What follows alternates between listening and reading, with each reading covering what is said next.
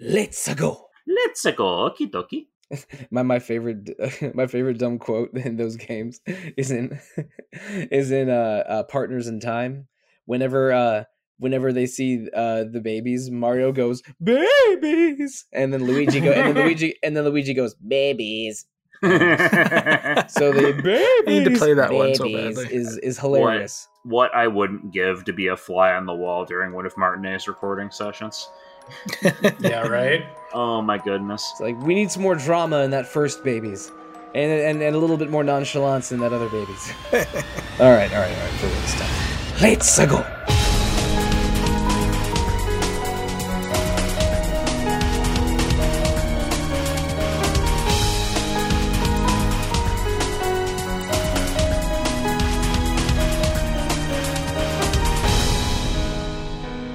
Hello and welcome to episode 120 of Rhythm Encounter, RPG fans' bi-weekly podcast about RPGs, music, and sounds, and whatnot. I'm Mike Solosi, not the Mike you're used to hosting Rhythm Encounter, probably, but I'm stepping in for Mike Salbato to talk about a subject very near and dear to my heart, and that is the Game Boy Advance. But who are the handheld holders and hoarders joining me for this episode? They are Greg Delmage. Hi there. Peter Triesenberg. Present and accounted for. And Patrick Gann. Holding hands with all the handhelds, baby. Sure, okay. Patrick, Peter, Greg. We're here to talk about the Game Boy Advance. We've done console-specific episodes for Rhythm Encounter before. They're always really fun to do. They make you very nostalgic for a specific time and place and kind of game, and that is exactly the case here. We also noticed that there weren't a ton of Game Boy Advance games on our master list of everything that we've ever played for Rhythm Encounter, so we're going to try and, boost the GBA representation a little bit. But who is joining me today for our little party in the GBA? Before we jump into the track list itself, I wanted to ask if each of us could maybe share a specific memory you have of the GBA, whether it's a specific game or the life situation you were in at a certain time, because I mean this is an impactful machine. It basically dominated the first half of the 2000s, roughly around the same time as the PS2 and GameCube. It was a hugely successful system, sold over 80 million units. It did the unusual thing of having sort of the same converters and outs that a Game Boy Color had, but allowed composers to keep all their samples on a 4 megabyte cartridge. So there was a lot of freedom for what they could do, but the outs and the speakers on the Game Boy Advance weren't great. So this is a game, I should say, the Game Boy Advance is a system that really benefits from using earbuds, and has a wide variety of different tones and beeps and bloops across its soundscape. Correct me if I'm wrong too, but I don't think the GBA had a built-in headphone jack. This is before that was like standard. I thought the SP did. I feel did you need to have like a proprietary Nintendo thing? I think you had to buy an adapter for it. Yeah. Okay. I could be misremembering, but I feel like this was a thing. I might be thinking of putting headphones or earbuds into my DS. But this is a long time ago, so I don't 100% remember. But Peter, what's one thing that you remember fondly about the Game Boy Advance? Honestly, the Game Boy Advance is a pretty special system for me, just because it is the first system that I ever bought with my own money. I would do chores for my folks. I mowed my neighbor's lawn a little bit, things like that, and I eventually got a silver and black Game Boy SP, and it was just the convenience of it. It was very nice being able to just take this thing with me. On long car rides, we would go up, visit my grandparents up north. The backlight on that thing made it very, very useful for that purpose. I'd take it over to my friend's house and we would play Pokemon together, things like that. So yeah, just really special system. A lot of good memories having that thing. That backlight was crucial because one game we're going to talk about later really needed that backlight and was almost unplayable on an original GBA.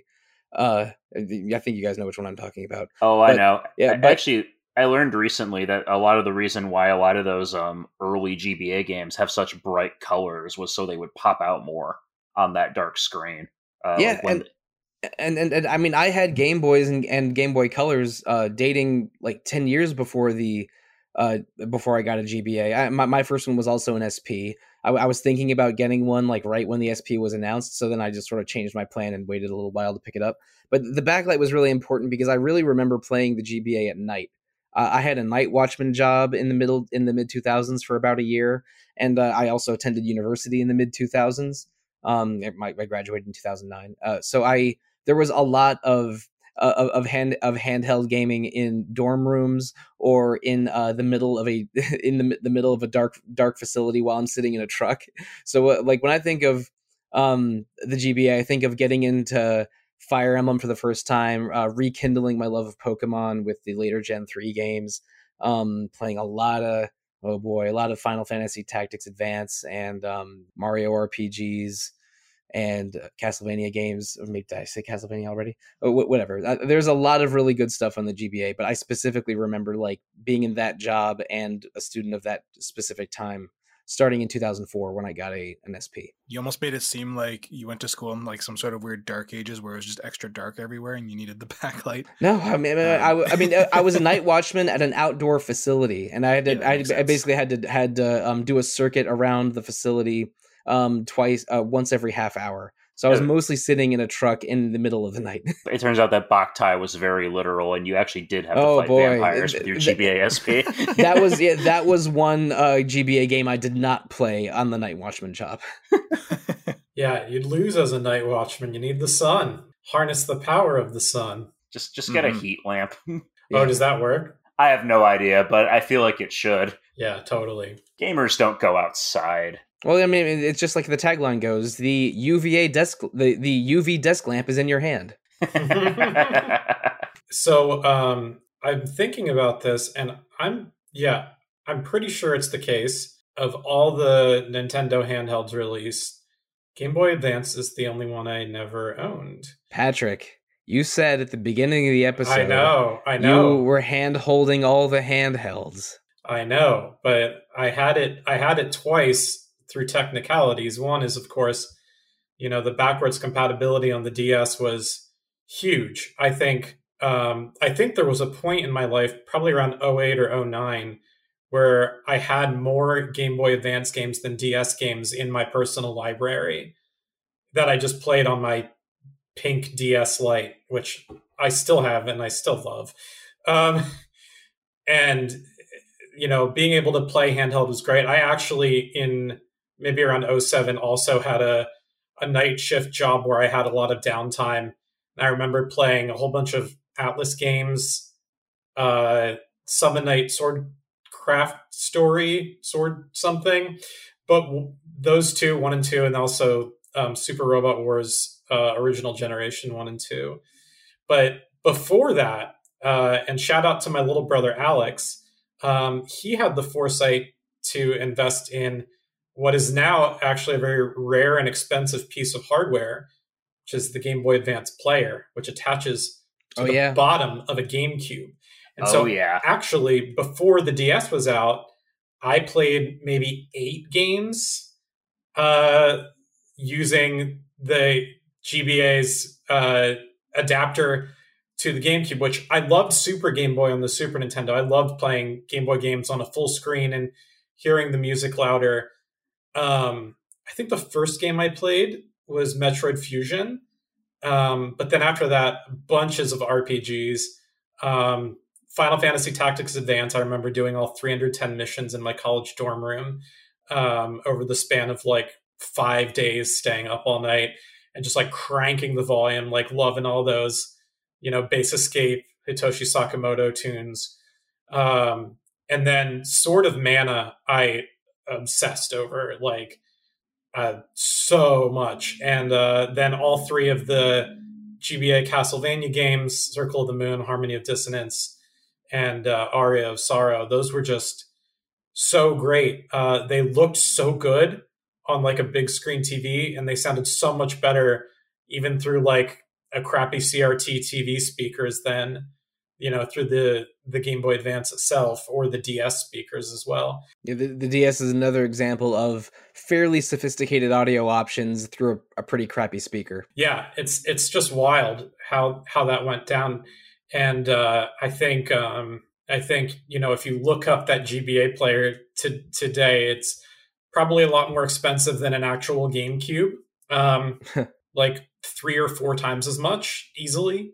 But if you have the original cartridges and you want to experience something really wild, I really think the GBA player on the GameCube is a fantastic way to experience some of these sort of bigger and more dramatic or impressive games, including a lot of RPGs. Yeah, I think that's everything I'll say. It's Fusion is a really good game. I only finally just played that one actually for the first time because of the Switch online service. Yeah, I don't know. Is that more or less similar to the GameCube experience? I'm not sure. Yeah, I played it using Nintendo Switch Online. Nintendo Switch Online has a little bit of lag on its SNES and its GBA games, and I noticed that in Super Metroid and Metroid Fusion. A little bit of input delay that's not great, that you wouldn't get on the original hardware, but it's about the same. Cool. That gives me a pass on some of the times where I sucked real bad. That's a hard game too. You die so easily in Fusion. Yeah. I'm not above admitting that I definitely use the replay feature more often than I probably would have in the past.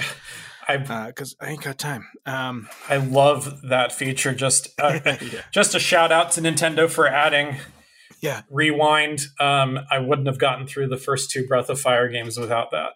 Oh boy, those games. I tried to replay Breath of Fire 2 a couple years ago, and I'm not sure that one holds up to scrutiny. No, I played through the first one when it was first on there. I enjoyed it. I think the first one's better than the second one, personally. Oh, interesting. I haven't gotten very far into. I like the characters and late game fusion stuff in 2, but I just also think that Breath of Fire 1 has better music, but is also more boring. I think that's when Yoko Shimomura was still with Capcom. Yeah, Yoko Shimomura helped write the music to the first game, but not the second. Yeah, and it's noticeable. Oh, interesting. Second one also has like a legendarily bad translation. Yeah, it's awful. It really is. There's a retranslation for Game Boy Advance, actually. Yeah, there's a retranslation fan patch that I think also fixes some balance things. But this is not a Breath of Fire 2 podcast. No, it's not. No, we could go off. Thank God. But yeah, like Pat, I am also a poser on the episode of never actually owning a GBA myself. I do think I borrowed a friend's at one point, but I was a late stage investor in a few GBA games on my DS, which was the first handheld I ever bought, or ever owned rather, but bought for myself. But I do have one fond memory of my first exposure to Advance Wars, which great game. And I remember some friends came up from Indiana who I'd met online through a Gundam forum-based role-playing site that we played on. And they wanted to go to Fan Expo in Toronto. And they came up to visit me in Ottawa, and we were going to road trip, and it was great. And I remember on the road trip, very responsibly, we were taking turns playing Advance Wars. And like my friend, while I was driving, would like kind of throw the DS over to just kind of show me like, where do you want to go? I'd be like, look off the highway, and luckily the 401 is basically straight, but still I wouldn't advise it now. Not that I spent a lot of time, but it's still like a weird fond memory of how simple that was to do at the same time. And you're just like that Advance Wars CO and Dual Strike that gets extra perception and damage bonuses for being on roads. Nice.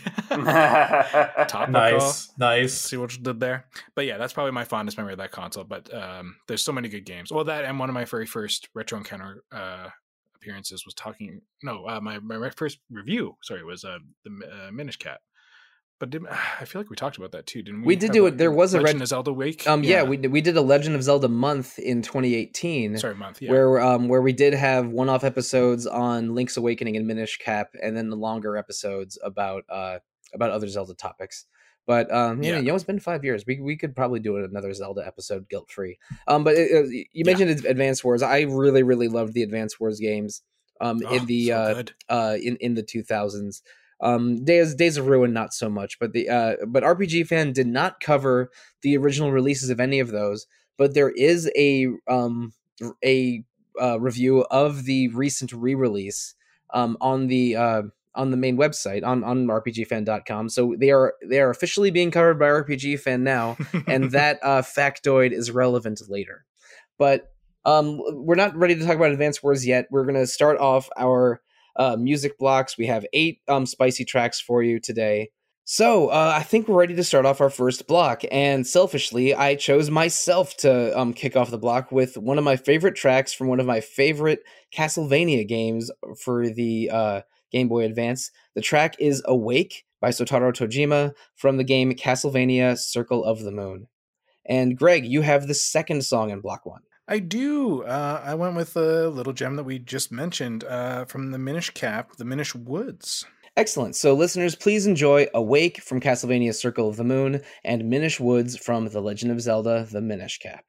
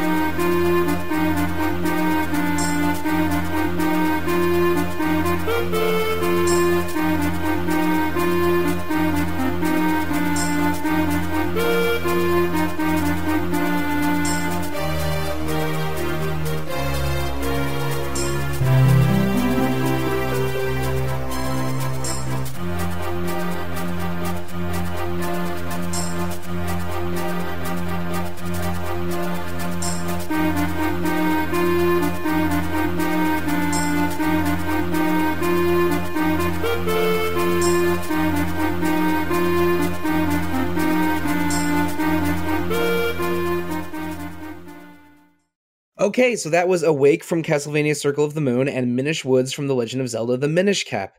And folks, when I was talking about really needing a backlight for some GBA games earlier in this episode, I was really like side-eyeing Circle of the Moon here. This game is dark and poorly lit if you're playing it on original GBA hardware. It was a launch title for the GBA. I think it's dated 2001, and it's unusual within the Castlevania canon at the time because Koji Igarashi did take over as the lead producer for Castlevania games. He was the associate director on Castlevania Symphony of the Night, but basically took over the project halfway through and was the lead director in all but name. And then he was sort of put in charge of Castlevania, but he was taking so long with the graphical processing stuff on what eventually became Harmony of Dissonance that a different team without Igarashi and without even Michiru Yamane, the longtime Castlevania composer, cranked out Circle of the Moon without a lot of their influence, just on the orders to make a game kind of like Symphony of the Night. So even though Circle of the Moon does not have Koji Igarashi designing or Michiru Yamane composing, it's a really fun little Castlevania game. I played it pretty recently, about a year and a half ago, maybe 2 years ago, on the Castlevania Advanced Collection. So just like, within a couple weeks of that thing coming out is when I played it, and it totally holds up. And the music is unusually good. There's a lot of like bass and voices you don't associate with the bad speaker on a GBA, but listening to a good quality version of it, with the benefit of modern technology and headphones and things like that, this is a great sort of opening hall introductory track, kind of like your Dracula's Castle from Symphony of the Night, or beginning from Castlevania 3. Yeah, it has bass, crunchy strings. It's a great, and you don't even have a dash by the time you do the stage with the song in it. So Nathan Graves has to do the old Belmont strut without as much of a run or a double jump when you first listen to this. I really like how it ramps up. Like it's, because you see, again, I haven't played any of the ones on GBA, which I know is a failing on my part, because I hear amazing things about Symphony of the Night. But Castlevania is a game series that was never really big on my radar growing up and everything else. I believe I tried playing it as a kid on the Nintendo and was just awful at it because, I don't know, I think it's rare the 5-year-old that's good at Castlevania, but I will applaud them if I meet them. But yeah, like, so you're saying this, like, is this one of the first songs you basically hear as soon as you start playing? Yeah, as soon as you have control. It's basically the opening level. The opening level where there's real gameplay. I think there is a sort of an intro, but yeah, Symphony of the Night was a PlayStation game that sort of brought Castlevania, which was a mostly side-scrolling character action game from Konami, and it used influence from the Metroid series to make it an open, fully explorable castle instead of linear or split linear stages. So because that was a major hit, and Koji Igarashi was instrumental in making it like that, Igarashi took over the series and made 3 Game Boy Advance games and 3 DS games sort of in the Symphony of the Night vein, but this one was the one that skipped Igarashi. And this is also weird. I ran into Koji Igarashi 3 times over various E3s in the 2010s. Twice at the show and once at the airport, where I think I might have startled him a little bit. I have a picture with him from when he was demoing Bloodstained. He was very nice, if very tired. Oh no, he was absolutely exhausted. Was that the Xbox space with all those arcade machines? Yeah, the Xbox space, and I was just kind of standing there awkwardly, like, do I approach him? Don't I? And some gentleman in the crowd took pity on me and was like, "Do you want a photo?" And I was just like, "Yes." Yeah. Isn't he surprisingly tall for a Japanese guy? He's very tall. He's 6'2" or something, and which for a Japanese person is unusual. Wow. But and the man's got the cowboy hat with him. He's always wearing a cowboy hat or a fedora, and he sometimes carries a whip because he was well known for being the Castlevania guy for several years. He exudes cool. That's hilarious. I really like this song too, though. I actually have played Circle of the Moon, although I never finished it. I played it when the GBA collection on Switch came out, and I remember this song. It sets a very good intro for the game. It's also just a really cool. I really like the beginning of it. It's kind of got that kind of almost classical high fantasy sound to it that really it fits the like vibe. A harpsichordy kind of thing. Yeah, harpsichordy is a good way of describing it. It really suits. Well, that's really struck me is like it hits you at first. We're like, okay, this is going to be like a nice classical gothic jaunt through this castle, and then just within like those first like 12 seconds, the guitar kicks in, and then it just gets real funky and to use your word, Mike, crunchy, and it goes like it really amps you to just get into it and adventure. Like it's motivating. Castlevania tunes over the course of a given game they're always video gamey, but also slightly gothic and spooky. And there's higher energy songs, like the first level is usually sort of higher energy, and there are ones that are deliberately creepy or focusing more on mood than on melody. But this one is unmistakably beginning of the game, higher energy. You're just trying to whip some bats and skeletons. And I mentioned that I did replay the 3 Castlevania Advance games over the last year or so. I didn't do them back to back. They were sort of spread out, and we did cover Aria of Sorrow for Retro Encounter in, I think it was Metroidvania month, so like early 2022, like March or April 2022. Oh, that one's on the GBA, right? Yes. Oh, I was conflating that one with Symphony of the Night. No, okay. Aria of Sorrow is the 3rd GBA one. Symphony of the Night is the 1997-1998 PlayStation one. They both star guys with long white hair that look kind of like Sephiroth, so it's a fair assumption. But yeah, the run of Castlevania games on the GBA is excellent. We've covered a couple of them on podcasts before, but this was the opening song to the opening one. It rocks. It's very Castlevania too. Like it really does a good job of capturing what I know of like Castlevania staple music. I think, one thing worth thinking about is that the composer is someone that Sotaro Tojima, I have no familiarity with. And if you look at early Castlevania, first 10 years of the series history, there have been so many different people that have worked on it, but I think there manages somehow to be a retained feel and essence to certain pieces in the series. And I think that opening first stage sort of sound, you think of a track like Vampire Killer, Belmont's theme, Bloody Tears, those are the sort of the opening stage themes for 1, 4, and 2 respectively. Yeah, and I mentioned Beginning, which is the one from Castlevania 3. Yeah, from Castlevania 3, and of course, Michiru Yamane on Symphony of the Night, that first track. Like, I don't want to say it's formulaic. Maybe it is. I'd have to go study them, but just right away, like you hear that bass line kick in, and then the song grows, and it's just it's very Castlevania. It throws you right in and goes, okay, this is what we're doing. Yeah, you're gonna get. Yeah, and so, and it sounds really crisp. If you buy the old soundtrack, Circle of the Moon and Harmony of Dissonance was its own 2 CD set. It might be on iTunes. I have to check. But like as its own published soundtrack, the soundtracks are really good. But I think Awake especially stands out as a really good track. Yeah, I think I mentioned part of this before, but Harmony of Dissonance was under development at the same time as Circle of the Moon.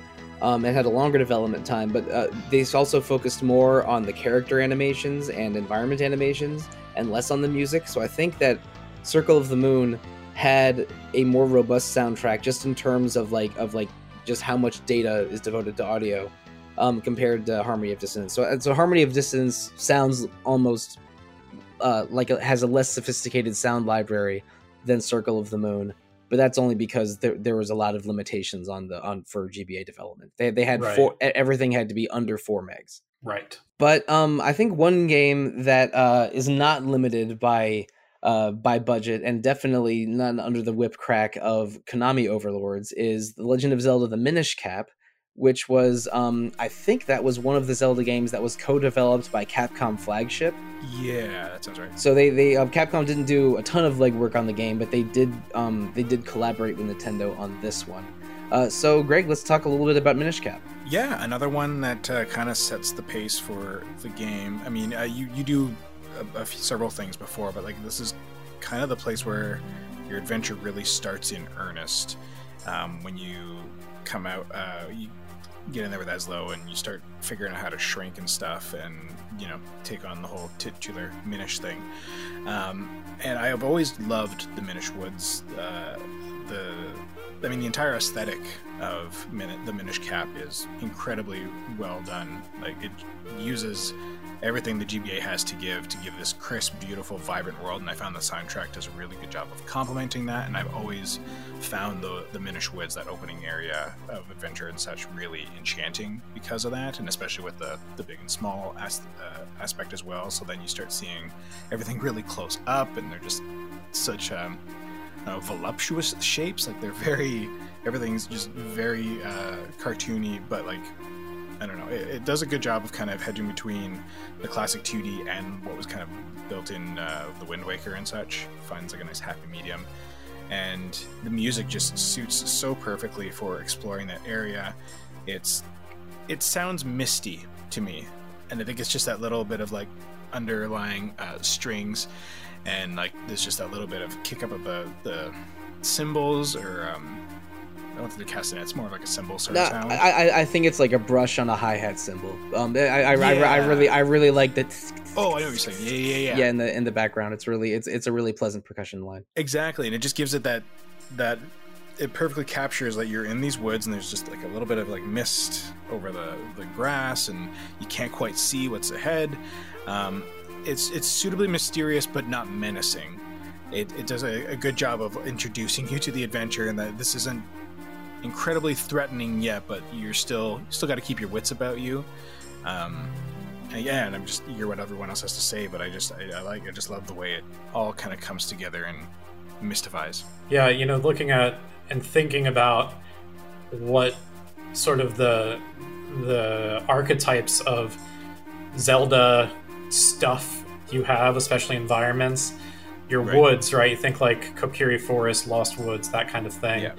I think Minish Woods is every bit as good as like Link to the Past, Lost Woods, and that's a great song. Which is a great song. I mean, it hits all the right spots. It's got a good melody. I totally agree about the percussion. That's something that the Super Nintendo, in fact, it kind of couldn't do quite as well.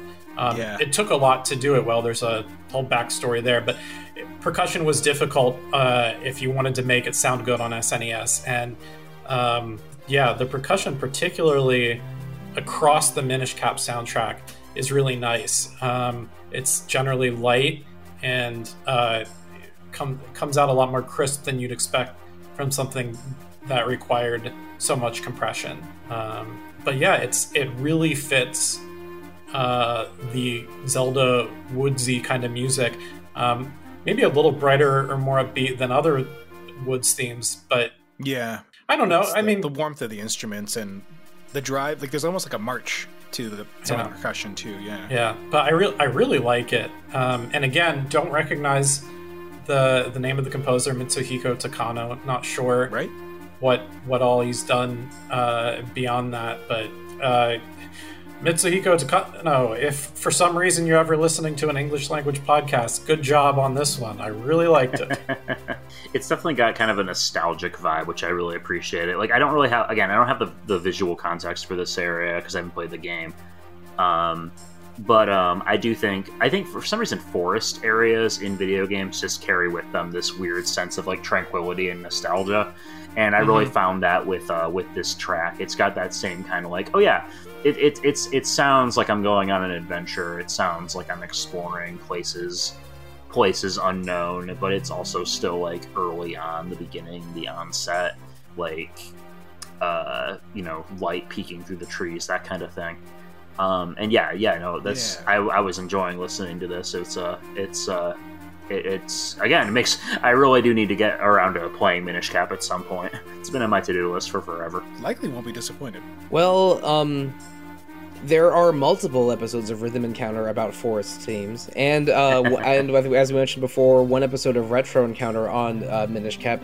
So Peter, you should play this and then listen to all of those. I should definitely do that. But yeah, this song immediately jumped to mind when the episode was coming up, and I had to go check the list, and I was kind of shocked it wasn't on there with all, like you were saying, the forest ones out there. I also like how for not just this track but several tracks, because you're able to quickly be full size and then shrink down to roughly bug size in Minish Cap.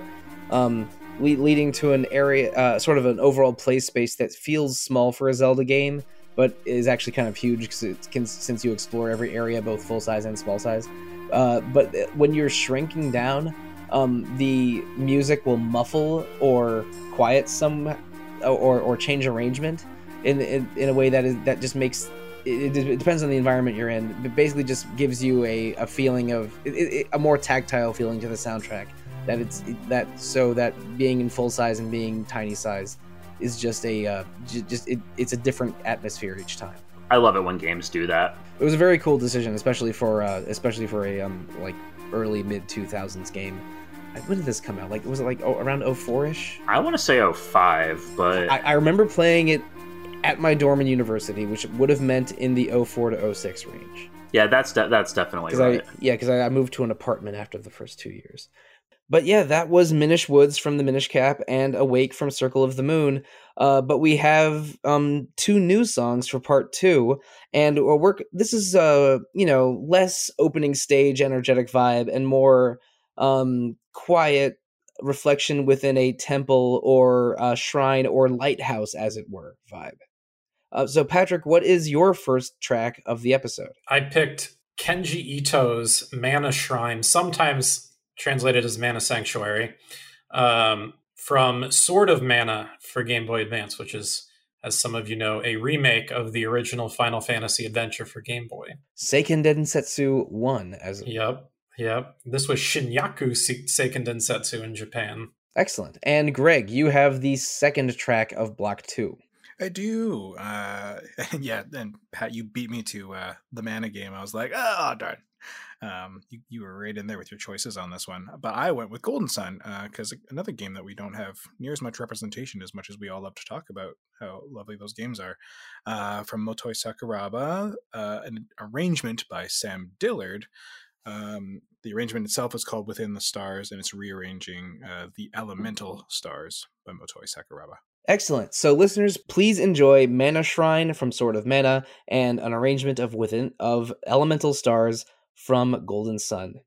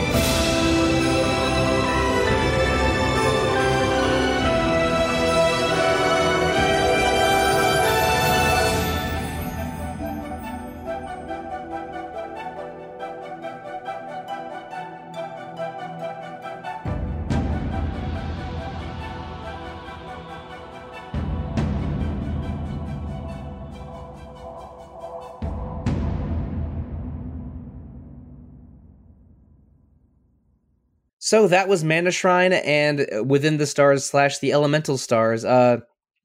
Patrick, let's start with the Mana in the Mirror. Oh man, I am looking right at the Mana in the Mirror, and I'm going to start with him too. Him, her, it. You get to choose your gender character at the beginning of Sword of Mana. Fun fact: you can be the guy or the girl from the original story. So I love the original Sengen Densetsu. It's one of the earliest works from Kenji Ito, who his name is more associated with Saga than Mana these days, but he did do a couple of great entries in the Mana series. And so when they redid the original Game Boy game, used sort of a Legend of Mana style, like art style, but still used the entire original soundtrack from Kenji Ito. Plus, Ito wrote some new songs. Musically, it was really exciting to see what he would do. And my absolute favorite song from the original Game Boy game was Mana Shrine, and it's the final dungeon of the game. And there's 3 versions of this game now. There's the Game Boy one, the Game Boy Advance one, and then Adventures of Mana, which is the like upscale remake that was on like every platform. Yeah, I think it was like the mobile version, right? No, I thought it was like Vita, and it was then Vita, and then mobile PS4, phones, and then everything. Yeah. I remember it was like Vita exclusive, it was Vita for like a exclusive. year. It was Vita exclusive for a bit, and now it's on everything. It's pretty neat. It's dude. Adventures of Mana is great. And all 3 versions, in different iterations, different amounts of hardware available, and different things you could do with it. In all versions, this song sounds amazing. What I love about the Game Boy Advance version is that the main melody sort of holds true to the original's sort of square wave chiptune kind of sound, but with some reverb and echo put on it to soften it. And then what would have been the secondary line, the harmony or counter melodic track from the Game Boy version, is now the sort of pad synth string ensemble sound, which sounds surprisingly good, especially for GBA, which I'm used to those being a little flat, a little crunchy.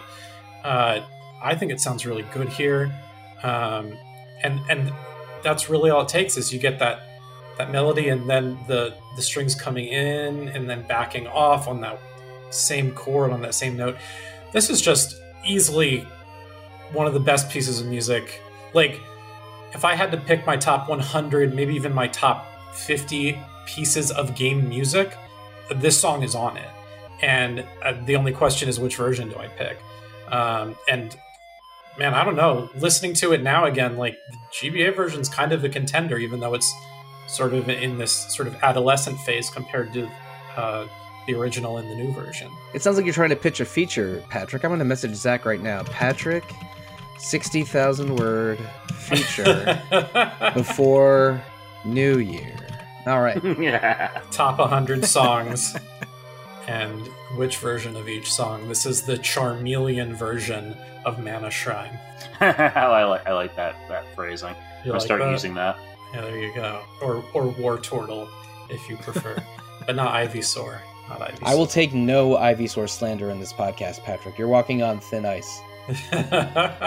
No, it's because Ivysaur is so good, it can't be thought of as just a mere middle stage evolution. It's the middle stage that made it into Smash Brothers, so Yeah. whatever. Get the hell out That's of here true. with all your Ivysaurs libel. No, I'm saying it's good. I don't think so. No, I'm choosing to make you my enemy right now. I see that. I hear that. It feels Chooses bad. violence. You got to be careful about that.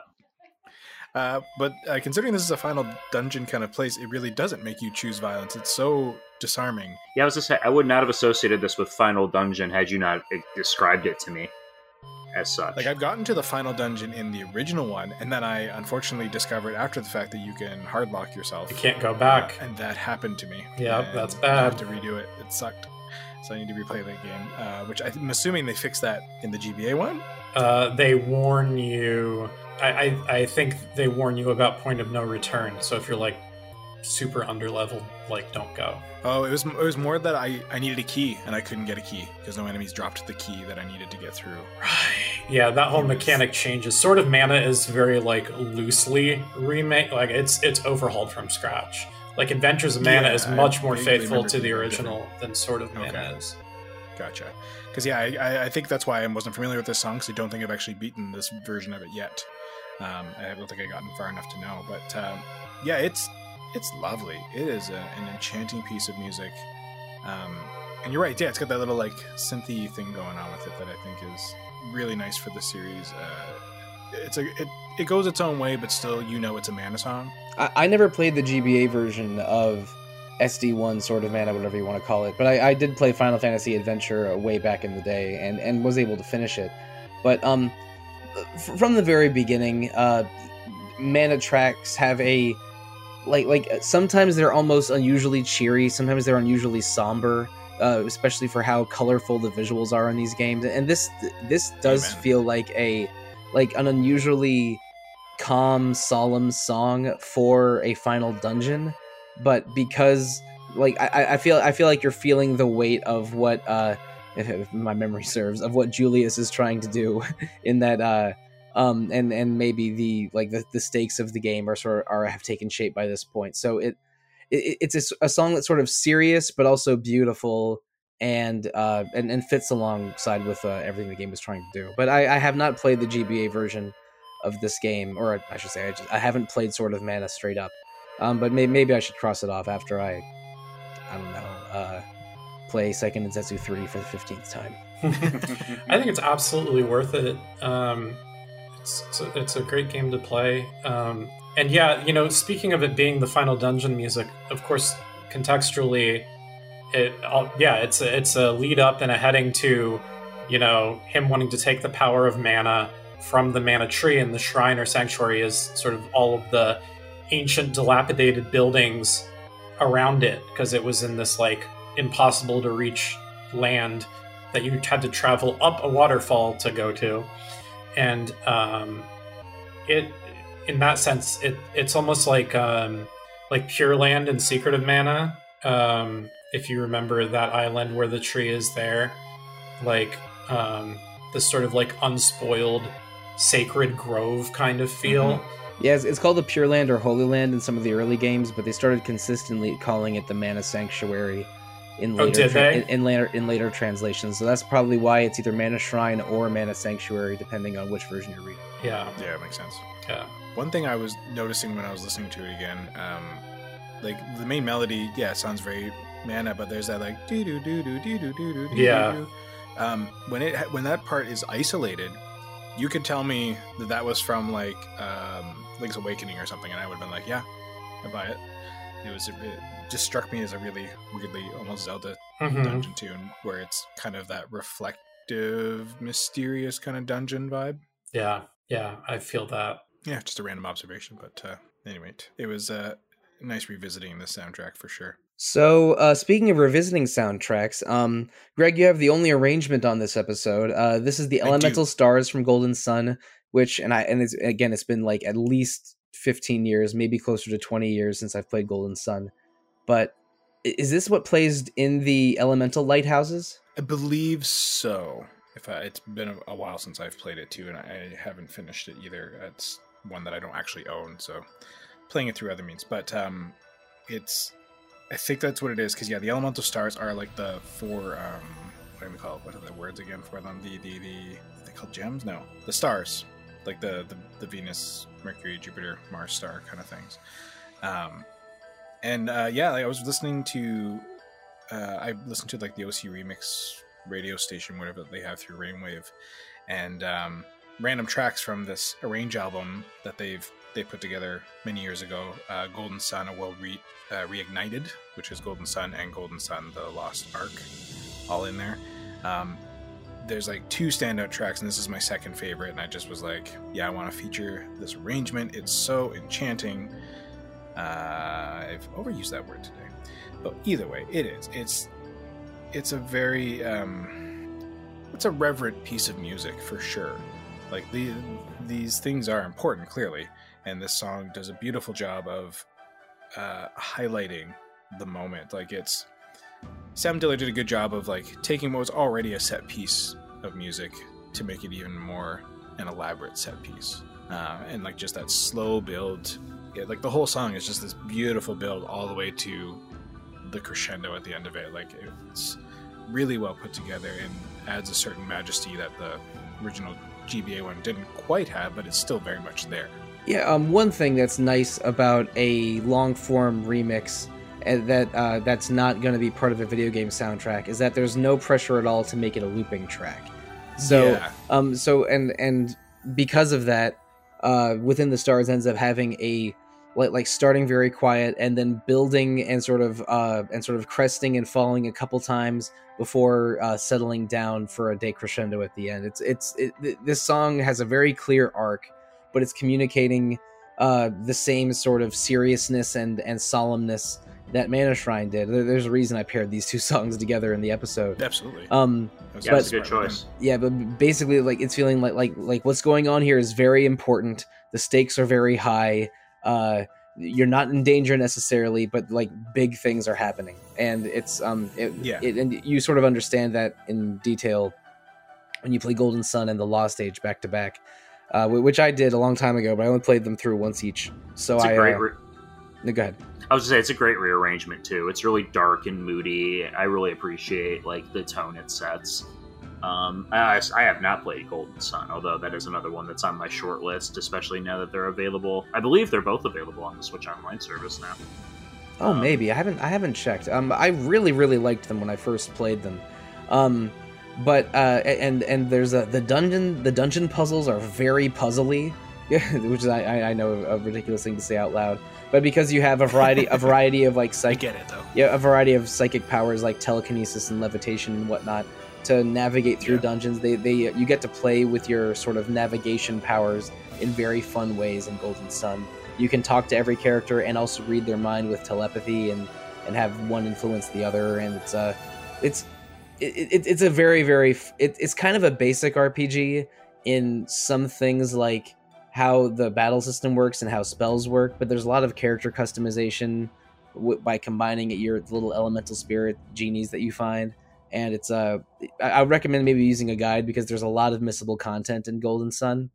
But they're a very, very fun pair of games. I never played Dark Dawn for the DS though. You bring up a good point though about how rearrangements don't have to like adhere to the loop, but it also I find can be a real danger because there's some remixes and rearrangements that will lean too heavily on that and don't, or they get too wildly creative and off base with how they try to interpret like, well, how do I make this into a now 4-minute or 3-minute standalone piece?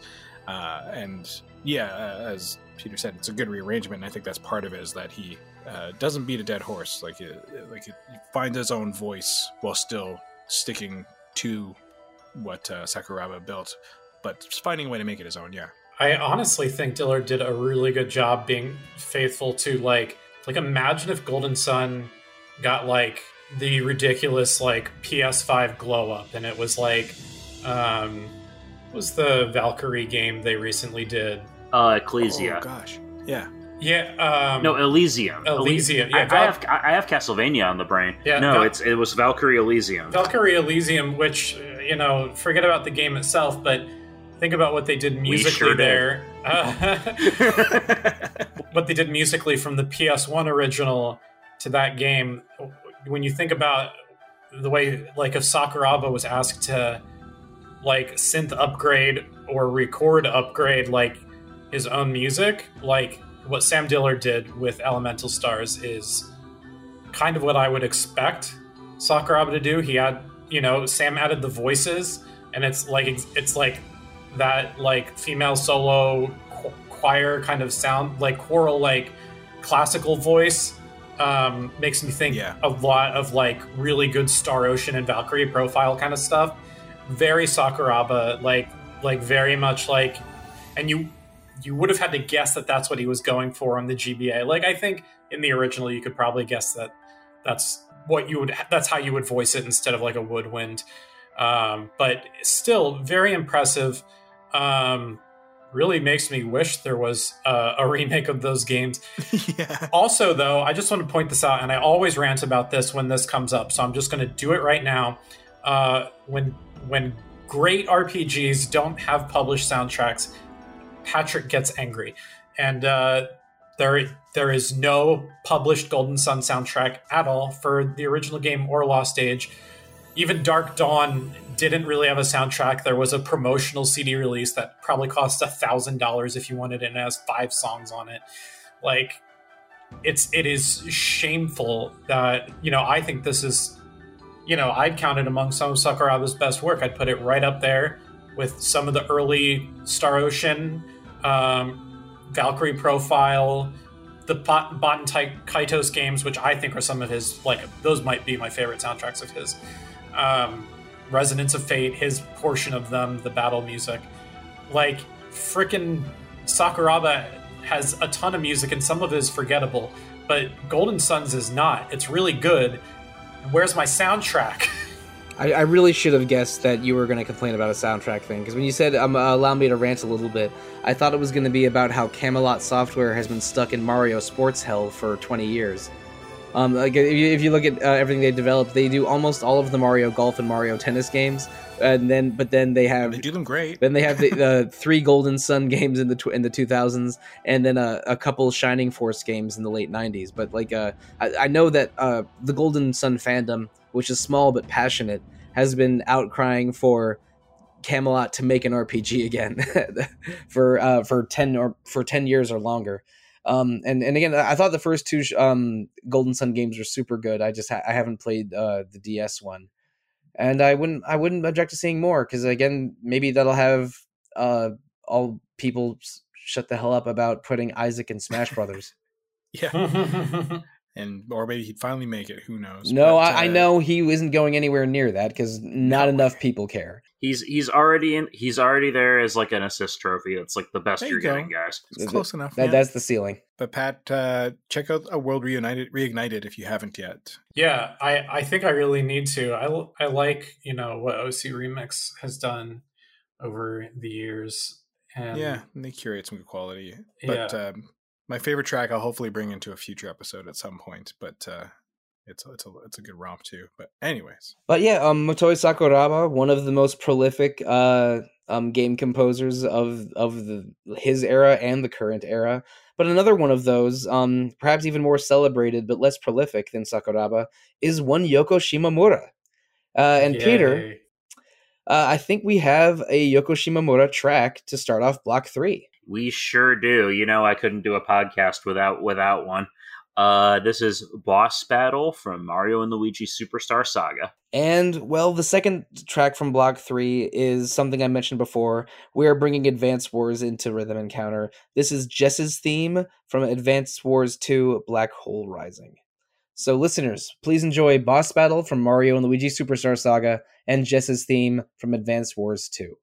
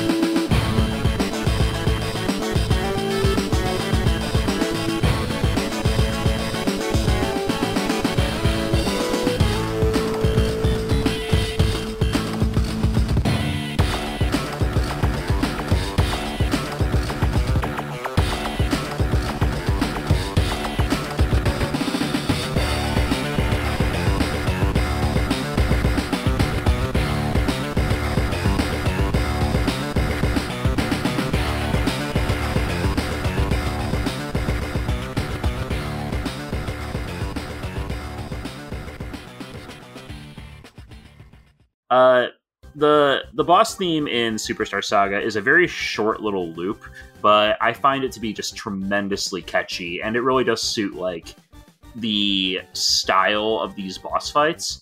All the Mario and Luigi games have combat that's based around landing timed button presses, and there is sort of a rhythm to it, like where you want to make sure you're pressing the button at just the right moment to do your extra bonus damage and land an extra hit in there. And I feel like this music accompanies that really well.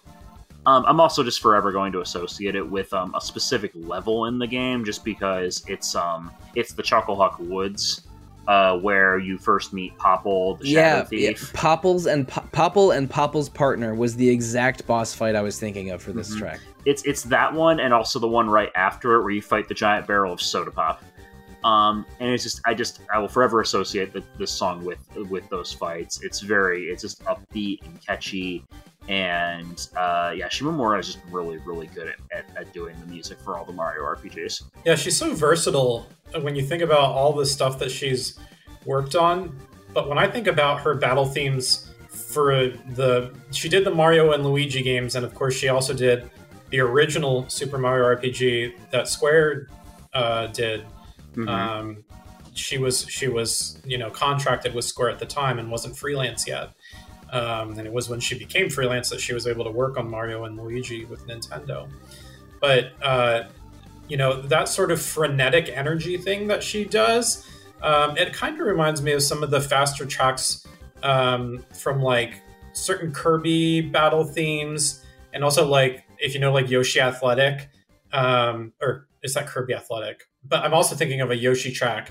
Like there's certain like really like upbeat, like wild fun songs from a lot of Nintendo games that like I feel like the Mario games don't always have, and I think Shimomura really brought it hard with this track from Superstar Saga. And I'll just quickly note there is a soundtrack for the Mario. I think it's the Mario and Luigi trilogy. I think it has Superstar Saga, Bowser's Own Side Story, and Partners in Time. It's not a complete soundtrack, but it exists. Games. Yeah, nice. So like, it's a great soundtrack to own. It you want to hear great Game Boy Advance music. I'm thinking like, what other Yoko Shimomura music exists on Game Boy Advance? I really think it's just Mario and Luigi, right? It's that and Chain of Memories. Okay, There's a Kingdom Hearts game. Yeah, I forgot. Yeah, there is a Kingdom Hearts game, and that does have original Shimomura music. Although that version too also has the remake version, which I think is going to be people's go-to. The PS2 version. Yeah, Rechain. Yeah, that's probably more enjoyable to listen to. I actually like that soundtrack a lot, though. There's a lot of good stuff on there. There is, but and going back to Mario for a second though, what I do really like about the boss battle track too is that even though it does sort of have that energy, like that kind of happy energy, like that you sort of expect from a Mario game or a mascot game in general, I think it still carries with it some air of danger. Like it's that kind of like there's I don't know how to describe it. I'm not really keyed into what instruments that this thing is emulating, but the beats have that air of like ominousness to them, like when you have for all the castle themes in the Mario games.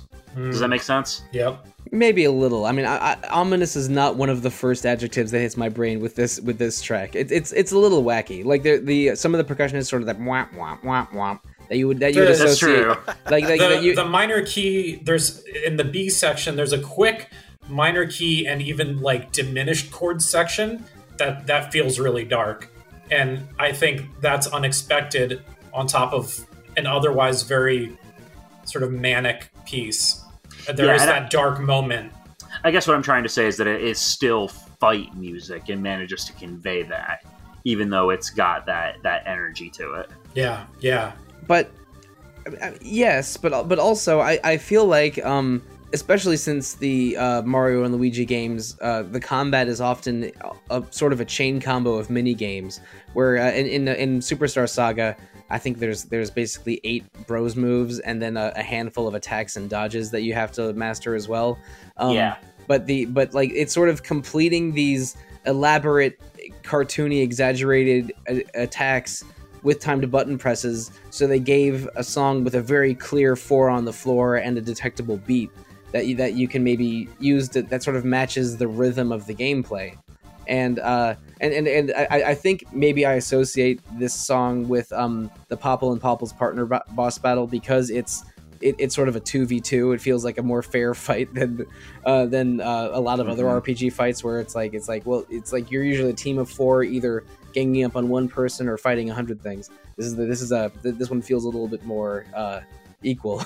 But and they even get their own bros attacks later on. That's true, yeah. The Partners in Time version of this is when you have to fight Bowser and Baby Bowser as the 2 brothers and the 2 babies. It's that's my favorite fight in that game. But back to, so you fight them as what? As the well, it's Mario and Luigi versus Bowser, but both of them have the baby version of themselves riding piggyback at the same time. I was just trying to get you to quote again. That's all. Well, but back to Superstar Saga. I did replay this for Retro Encounter a couple years ago on the 3DS remake, and the 3DS remake it's okay, not great. It probably could have used a few months in the oven.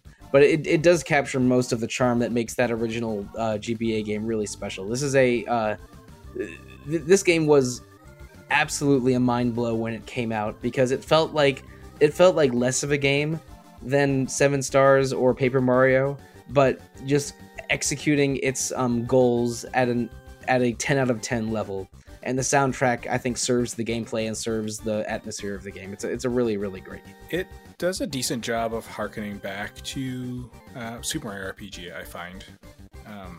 With kind of how off the walls the song is. Like, there's a lot of, like, fun in those fights and the boss battles and stuff. I mean, in all the games, but yeah, like, you can see her roots kind of showing. And this is, it's manic, it's wild. I don't quite hear, like, the minor menace either. But but the stakes are high all the same, even if it isn't like a super menacing song. Yeah, no, that was poorly explained. It has more to do with the individual notes. Remind me a lot of the castle themes from like the other Mario games. But it's not really the song itself. Gotcha. Well, and I guess I can see where you're coming from there. And it's not, trying to diminish what you feel or think about the song. All that's purely subjective. I'm just saying I don't fully I understand. Hear that the same. But yeah, it's just this was the game actually that I did borrow. It was my cousin's. Now it triggered that memory for me. I borrowed his Game Boy Advance and his copy of this game, and it's one of the first games on the Game Boy Advance I played all the way through. It's just such a fun, enchanting, vibrant take on a game I loved, and that we really were getting more until we got like this version of it, or Paper Mario kind of thing, where you're 2 different choices. And this one feels more like the spiritual successor to, like, I don't know, Superstar Saga is a bit different too, but it feels a bit more akin to Super Mario RPG. I wouldn't say that. I wouldn't say that. I think that Mario and Luigi and Paper Mario are both in the tradition of a Mario RPG, and they inherit some things like timed hits and sort of the wackiness and differentness of the new characters introduced, but they just took different paths. They really did. It's an evolutionary separation following Super Mario RPG, and but only one of those 2 games has Geno in it because he moderates one of the mini games in the original GBA version, but he was cut from the 3DS remake. To the chagrin of everybody. Yep. People were like complaining about Geno erasure on forums. Oh gosh, but it's pretty great, this song, and it's one of the ones that still kind of sticks out in my memory. Like, as soon as those like do came in my brain, I was like, oh my gosh, I remember rocking out to this song while playing. And how I still can't place it to this day. There's something about that progression that also reminds me of like some like pop song or something somewhere in my head, that's somewhere in the library of my brain that I've heard, and I can never figure out what it is. It always comes right to the edge to tell me, like, it's this song, and then it never does. I don't know what it is. I'm unfulfilled. But it's that progression just sticks in my brain. Well, one progression that sticks in my brain is all of the incredible funk guitar in the Advance Wars soundtracks. Mm-hmm. There is... I can't explain it, because this is a game about war with presumably a lot of casualties, but they make war seem so cute and energetic with these soundtracks. So fun, right? Yeah. And Jess's theme is probably my favorite of the battle themes, because each CO, commanding officer, has their own theme that takes place during their turn. These are turn-based strategy games with some RPG elements, but which CO you pick determines the sort of what boosts your army gets. And Jess's is my favorite. Mostly, I feel like it's because that there's a lot of sort of guitar and funk and rock progressions in multiple of these themes, but Jess's sticks out to me because the very beginning feels like she's in a garage or a workshop, and she's sort of the tough girl mechanic of the of her country. Her tanks and land units get bonuses and can refuel more easily is sort of her gimmick. Is she like the tank girl, basically? Sort of. It's weird. She's actually one of the worst units, one of the worst COs in Advanced Wars 2, because all of her tanks and artillery get bonuses, but all of her planes, ships, and infantry get negative. So and because infantry is really crucial in Advanced Wars 1 and 2, that's a pretty harsh penalty. But then in the DS game, they gave her a medium-sized boost. Basically, they removed the penalty from infantry and kept the penalty on boats and planes, but kept everything else that was good about her. So she goes from being like lower tier to higher tier from the GBA games to the DS games. I feel like I favored Max. I can't remember though. Max is so powerful in Advanced Wars 1 that it's almost broken, and they nerfed him to hell and back in Advanced Wars 2. It's a little sad. He went from getting 50% bonuses on all of his tanks and infantry to, I think, a 20% bonus, but kept his very harsh penalties to artillery. It's sad, but whatever. I could talk about Advanced Wars COs for probably longer than I'm comfortable admitting. Do you have a spreadsheet? No, but there's websites I could point you to. But anyway, and everybody knows that Sensei's the best character in Advanced Wars 2. If you okay, there's two like broken end game characters, but the best regular CO in my opinion is Sensei. He's one of the Yellow Comet COs. But Jess, the whole soundtrack is super funky and energetic, and hers is my favorite mostly because of just how much the bass thumps and how the guitars are sort of heavy, and it communicates sort of toughness and rumbling of tanks while also having this like just this weird happy energy that does not match with the carnage going on the battlefield. For the fourth Advanced Wars game, Days of Ruin, they actually tried to make it more about suffering and the atrocities of war rather than liberating your homeland or stopping an evil army. And I think maybe that had to do with why it's by far the least popular of the 2000s games. And I say fourth. There's a bunch of Famicom Wars games. It goes all the way back down to the NES, but the only ones that released worldwide were the Advance Wars games on the GBA and DS, which have a recent remake, and also I think Battalion Wars. Yeah, there was a GameCube. Yeah, Battalion Wars is connected as well. I believe there was one on GameCube, one on Wii. I didn't realize that. Yeah, I don't think Nintendo Wars or Famicom Wars, whatever you want to call the larger series, has had much of a presence in the 2010s. But this recent remake is all right. I don't like the arrangement of Jess's theme in the recent remake. I think it's best on the GBA and DS. But it does fix a couple of the broken parts of the original. Like in Advance Wars 2, Fog of War, enemies don't recognize Fog of War, for one, which makes the Fog of War maps way harder in the story. But they don't rebalance any of the COs, so Jess is still kind of has disappointing inventory. But the whole soundtrack is worth checking out. The original games are definitely worth checking out. I've heard good things about the remake, even if I don't like the OST as much. But yeah, it's if you want a Fire Emblem game that's less story driven and more cheery, but with tanks and explosions, Advance Wars is your best bet.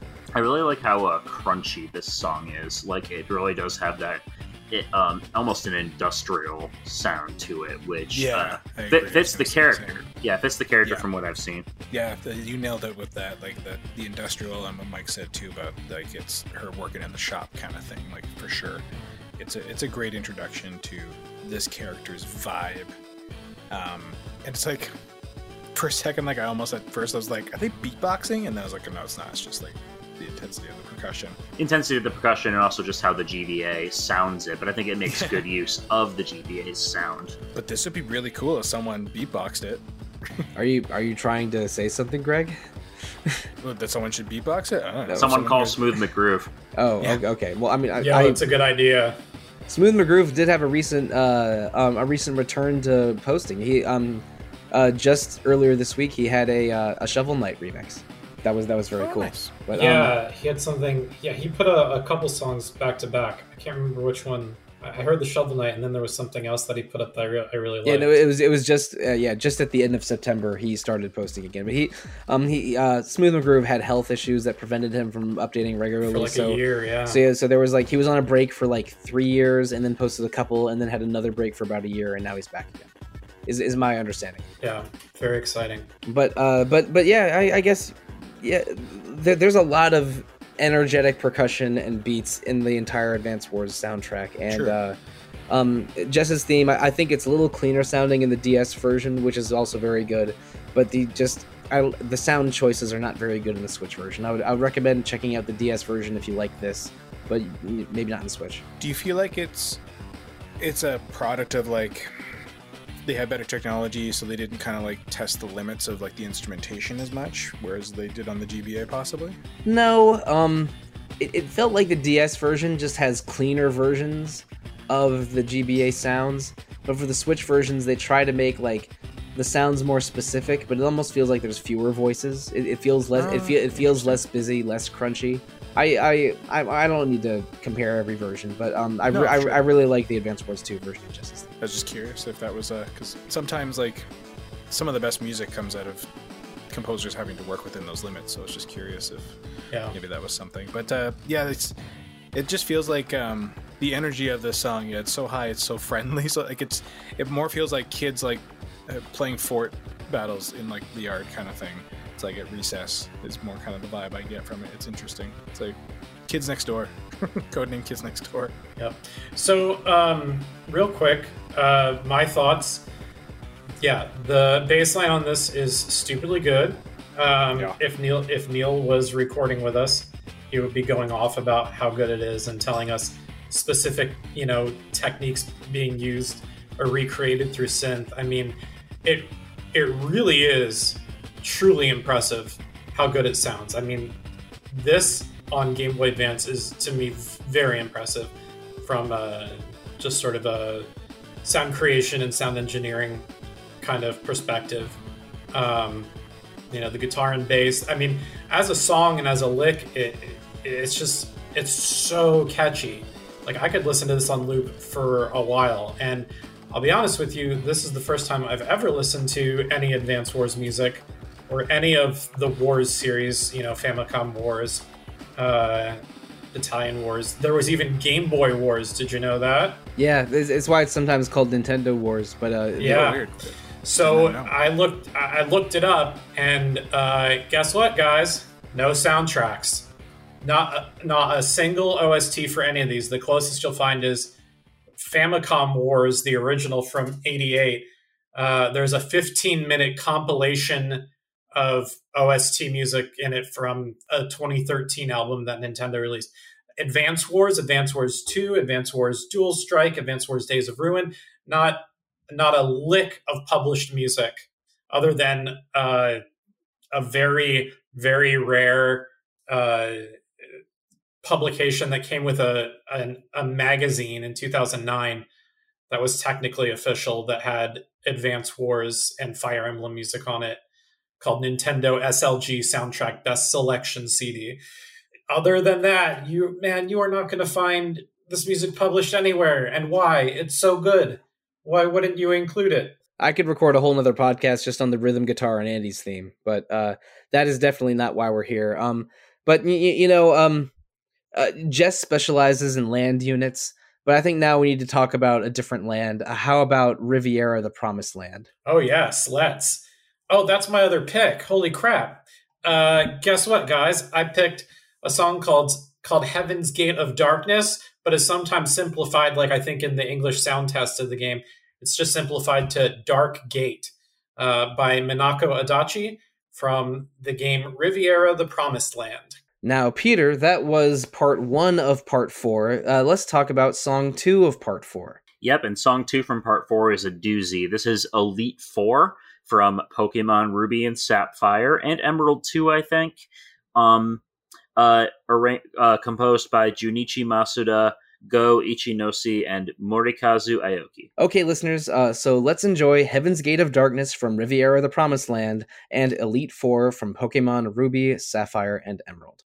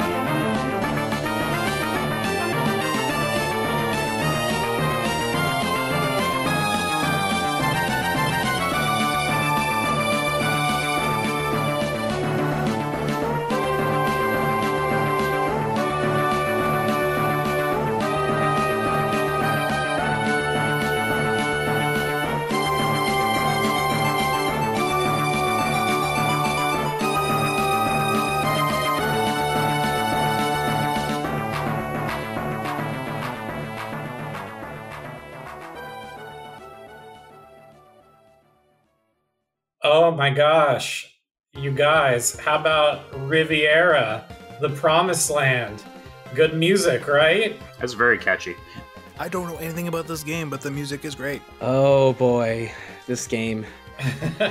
This is a sting. Mike game. seems to know something about this game, but the music is great. Yeah, so Riviera: The Promised Land was the first game in an ill-fated series that never really took off from the company Sting. The series was called Department of Heaven, and Riviera is the first game in that series. And fun fact, cool thing about the soundtrack, if you pick it up, there's a 3-disc collection, and it's the same OST on each disc, but it's the sound font and synthesizers as it appeared on its 3 platforms of release. Because all within the span of about 3 years, it was on Game Boy Advance, WonderSwan Color, obviously Japan only on that one, and PlayStation Portable. PSP, yeah. So you get 3 different soundscapes as a result. And the Game Boy Advance version of Heaven's Gate of Darkness sounds particularly good, which is important to note because I think for the most part, if you're going to listen to any of the 3 versions of Riviera, I'd go with the PSP version. It's essentially the MIDI files minus any compression, like through the best quality stuff they could, put out. And so for compression to be a bonus, it's pretty rare. And I would say a lot of the way the soundtrack sounds on the Game Boy Advance, I think I prefer the PSP version, but Heaven's Gate of Darkness, they sound equally good, and in some ways, just the way the audio comes out on the Game Boy Advance, I think there's something really powerful and special to it and about it.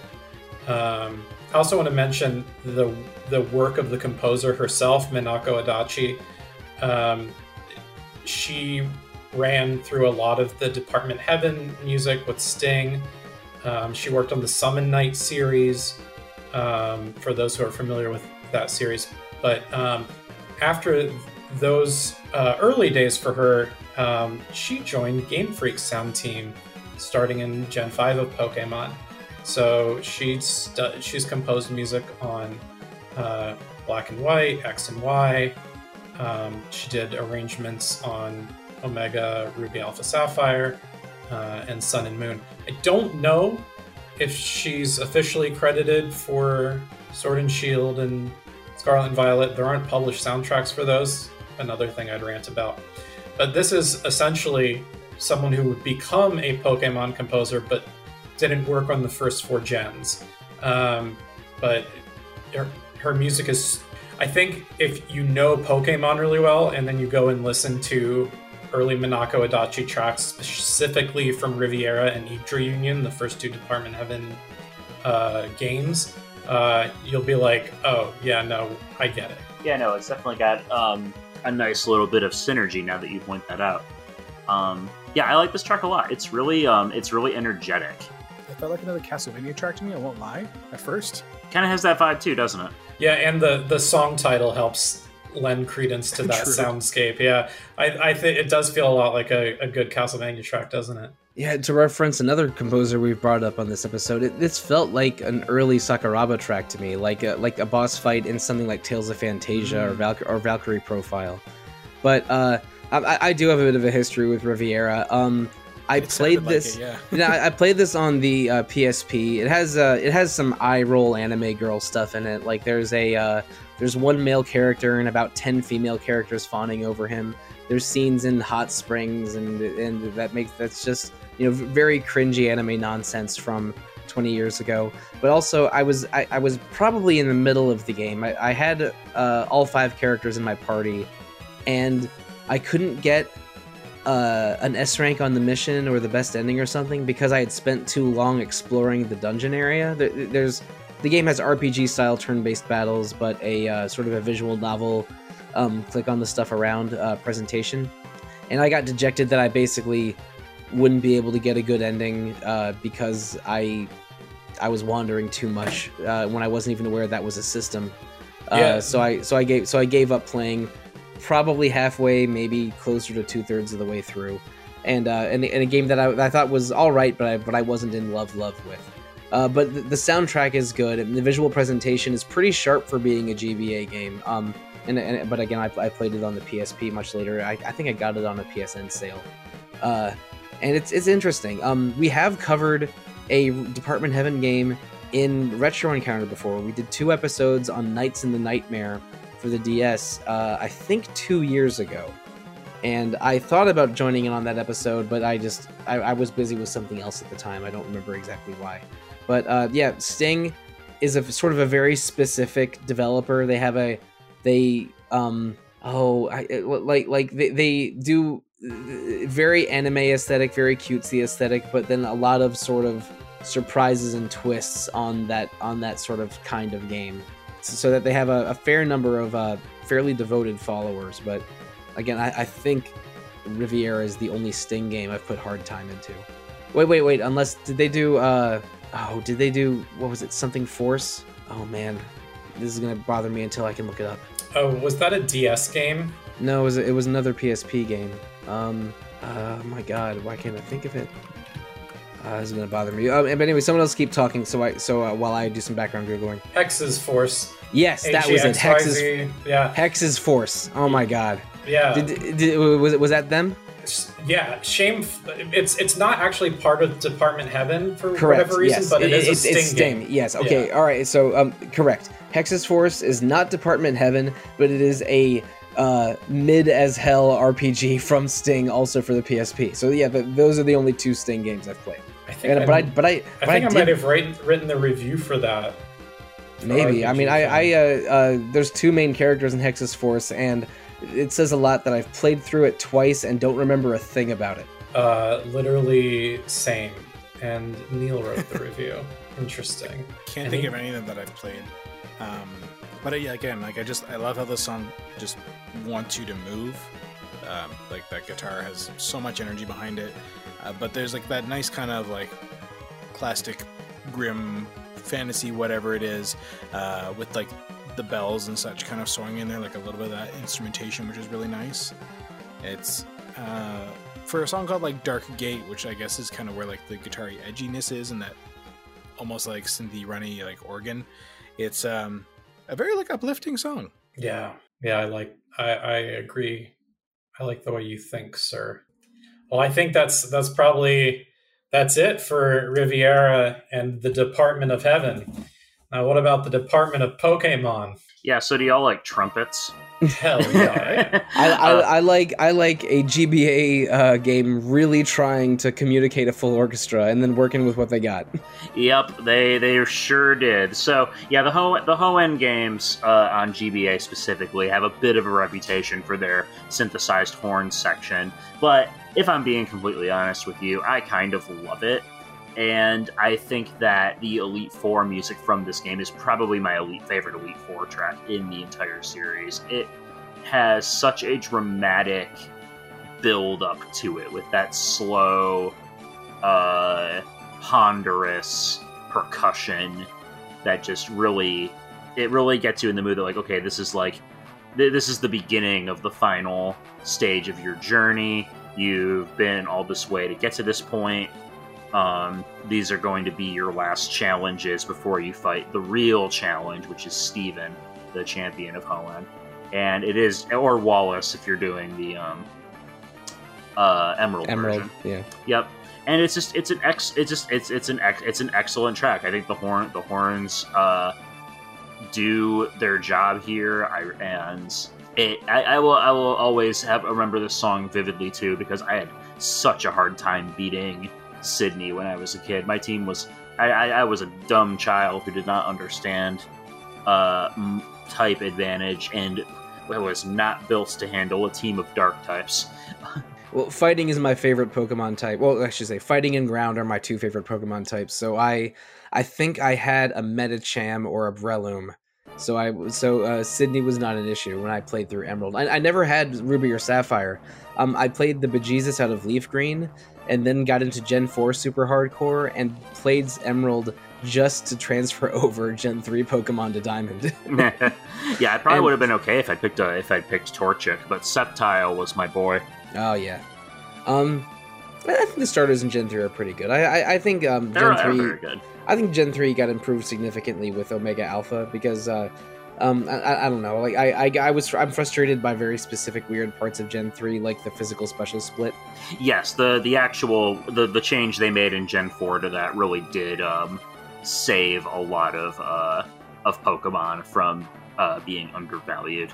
But I think this really does represent a transition from Game Boy sound to more modern sound, and there's limitations here. Again, like the full orchestra that they want, like the trumpets almost sound like they're like a toy plastic trumpet when they're and the strings are, you know, believable as strings, but they're not like wall of sound exactly coming from that GBA speaker. But I think this does communicate drama and energy, and and especially since, like, you know, the just the old Pokemon games were less forgiving to players for what you could do between Elite Four and the Champion. I think they actually heal you between the fights in the more recent games. Yeah, it used to be all in one go. Yeah, at least through Gen 4. I'm not sure. And Gen 5 as well. I don't remember exactly when they started making the Elite Four easy. Maybe it was Gen 6 because they only have 4 Pokemon each in that game. Yeah, Gen 6's Elite Four is kind of a joke. Yeah, but we don't need to get too precious about how hard Pokemon games are. But I think the song communicates drama and finality, even though the let's say the thumping of percussion is not a believable timpani. Yeah, it sounds like Pokemon music. But a lot of Pokemon music is great, so I mean that's hardly a complaint. No, it's not. I'm gonna go ahead and say, you know, I get so hyped up and even a little like jittery, like sometimes with these Pokemon battle themes, and especially Elite Four tracks. They tend to overwhelm my brain because they're just so sort of fast-paced and sheer crazy. I think I like this Elite Four. Of maybe the first 4 or 5 gens, this might be my favorite one. And I think, given they were working with the GBA after doing 2 Game Boy soundtracks, and I think that was just for the first 2 gens. I think it was just Junichi Masuda on his own, and I think the others joined in for starting with Gen 3. You know, I think there's a noticeable difference in tone and quality, which was necessary with the, you know, what we talked about at the very beginning of this podcast, the change in available hardware. And yes, you have limitations, but you also have new options and new things to try out. And if they had stuck with just like a 3-channel approach like you do with Game Boy and Game Boy Color, like you wouldn't be able to make what we hear in this track. And so you know, I tend to think about the Pokemon games and the generations as sort of evolving with the hardware itself of the handhelds. And I count Switch as a handheld because I only use Switch. Anyway, the point is, Pokemon follows the evolution of Nintendo's handhelds, and so the music has to follow suit. And they could have lost pace here. They could have lost pace, and this Elite Four track to me says they didn't lose pace, and I'm very glad about that. I kind of get what you're saying about the overwhelm, but I mean, I don't know, it's no less crazy than the boss battle from Mario and Luigi Superstar Saga. But it is like, it just feels like there's a lot more going on because they are trying to get that fullness of, I guess, the band and everything, and they get the claps in there of trying to have like almost the audience interaction of like all the crowd watching. Like they're trying to make this moment so much more grand than the system is capable, but it still captures the intensity of it all really nicely, and it feels very Pokemon, even if it isn't quite the level of like fidelity they want. It's a lot, and it's a really intensive, very Pokemon sounding experience. Yeah, I mean, the original Pokemon games only had 4 channels of audio, so for some more complicated songs like the classic like boss battle, they would drop percussion for large swaths of it to make it just so they could have more voices going on at once. Yes. But with no such limitation, you get a very elaborate, very cool Pokemon song that is a clear step up from what came before. And it's I mean, I'm not saying this is as good as Penny's theme, which is like my favorite Pokemon song in a decade, but this is like it's unmistakably GBA Pokemon and extremely fun and evocative of that time and place. I agree. No doubt. So that was Riviera, the Promised Land, and Elite Four from Pokemon Ruby, Sapphire, Emerald, and that is 8 songs total to close out our GBA episode. Thank you so much, Patrick, Greg, and Peter, for reminiscing and recounting everything that we love about the GBA and its various soundtracks.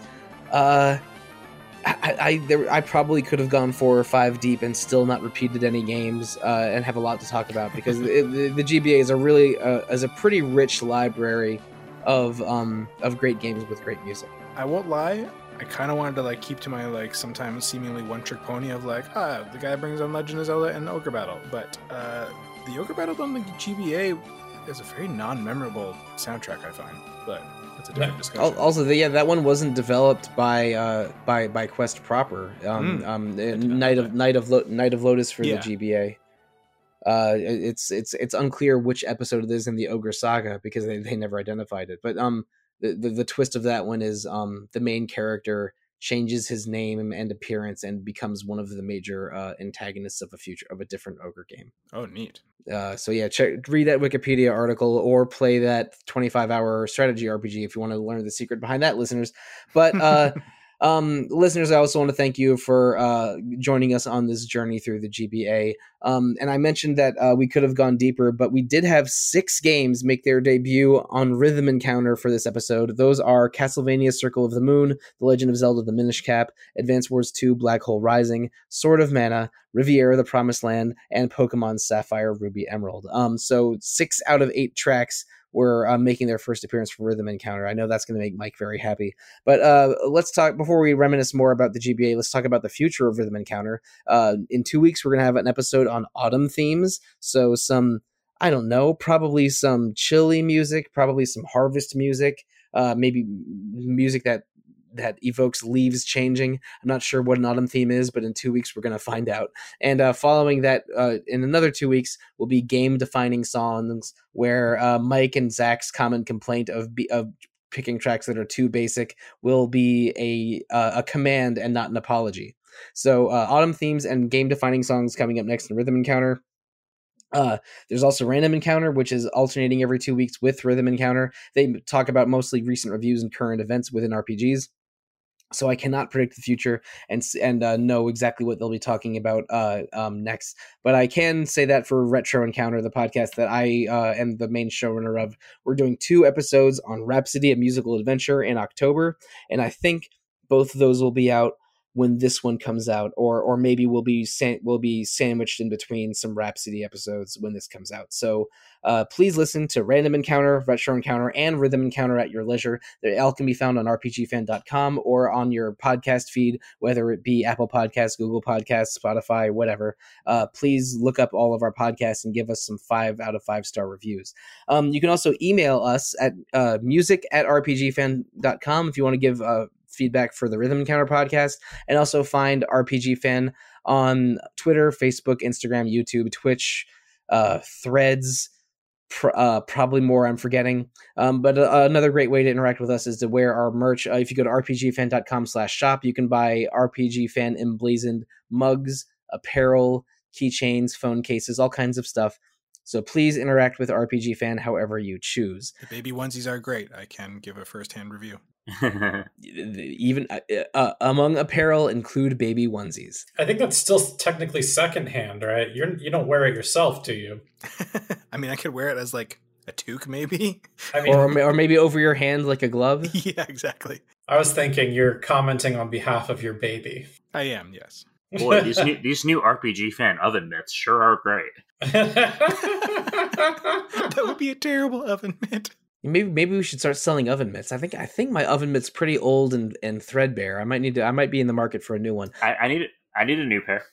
But we are not a podcast about oven mitts. We're a podcast about RPGs and music, and the 4 of us have our own opinions about RPGs and music that you can probably find on social media. So let's tell the fine listeners how they can find us on social media, starting with you, Greg. The place I'm probably the most active on social media is on Instagram, but you can pretty much find me anywhere as @GregDelmage. Now, Patrick. So you're always free to email me, pgan@rpgfan.com.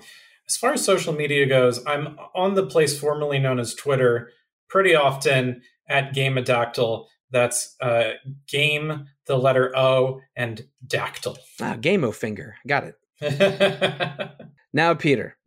Well, I am no longer on Elon Musk's degenerate hellscape. Unfortunately, that account, I use that account quite some, but it has since been deleted.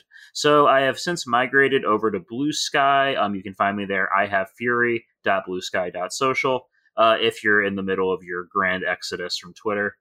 Otherwise, I'm still kind of figuring out the social media stuff. So maybe there will be updates. Who knows? I have yet to complete my grand exodus from Twitter. I am a mess on social media, but I'm doing my best. On Twitter, I am at The Real Monsoon. On Instagram, I am Evoker for Dogs. And on Blue Sky, I am solosi.bsky.social. So thank you so much for joining us. But oh, wait, we have one last track for you. Oh, wait, there's more. We do? And because this was sort of a last-minute scramble, I don't know what that bonus track is. I only know that Patrick has chosen one, and he's very excited to share it with us. Indeed. I looked through what we've had from the past, and I picked Mother 3, which we've featured one song from Mother 3 in the past, and considering how much music is in that game, I was like, oh, they didn't pick my favorite song, which is a fun, sort of carefree, jazzy, almost sort of bossa nova sound. This song is called Refreshing Toilets. So enjoy Refreshing Toilets from Mother 3. But Patrick, is there a soundtrack? There is not a full soundtrack. There are these weird compilation arranged albums, Mother 3 Plus and Mother 3i. A full soundtrack would probably be 6 discs, and I'd pay for it. In the meantime, there's also not an official English version of the game, but we're finding ways to enjoy it. So enjoy from the sound test menu, Refreshing Toilets. As an employee of a sewer company, I do appreciate refreshing toilets. Thank you. Good night and good luck.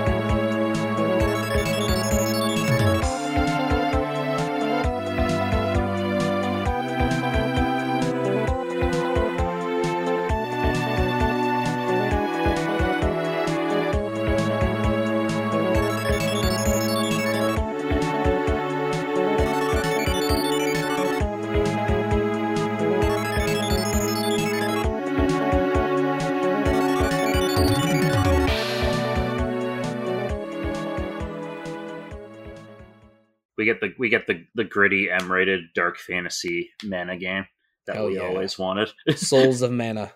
It opens with a rabbit getting shot. No, make it a Souls-like and call it Soul of Mana. I'd play it. You're saying the quiet part out loud. I like that. Give me you get to choose a starting weapon and class. You get a map showing where the 8 elemental spirits are. You got to figure out the rest. That'd be dope. That'd be a nice shake up to the formula. Call it Breath of the Soul of Mana, and not even try to hide it.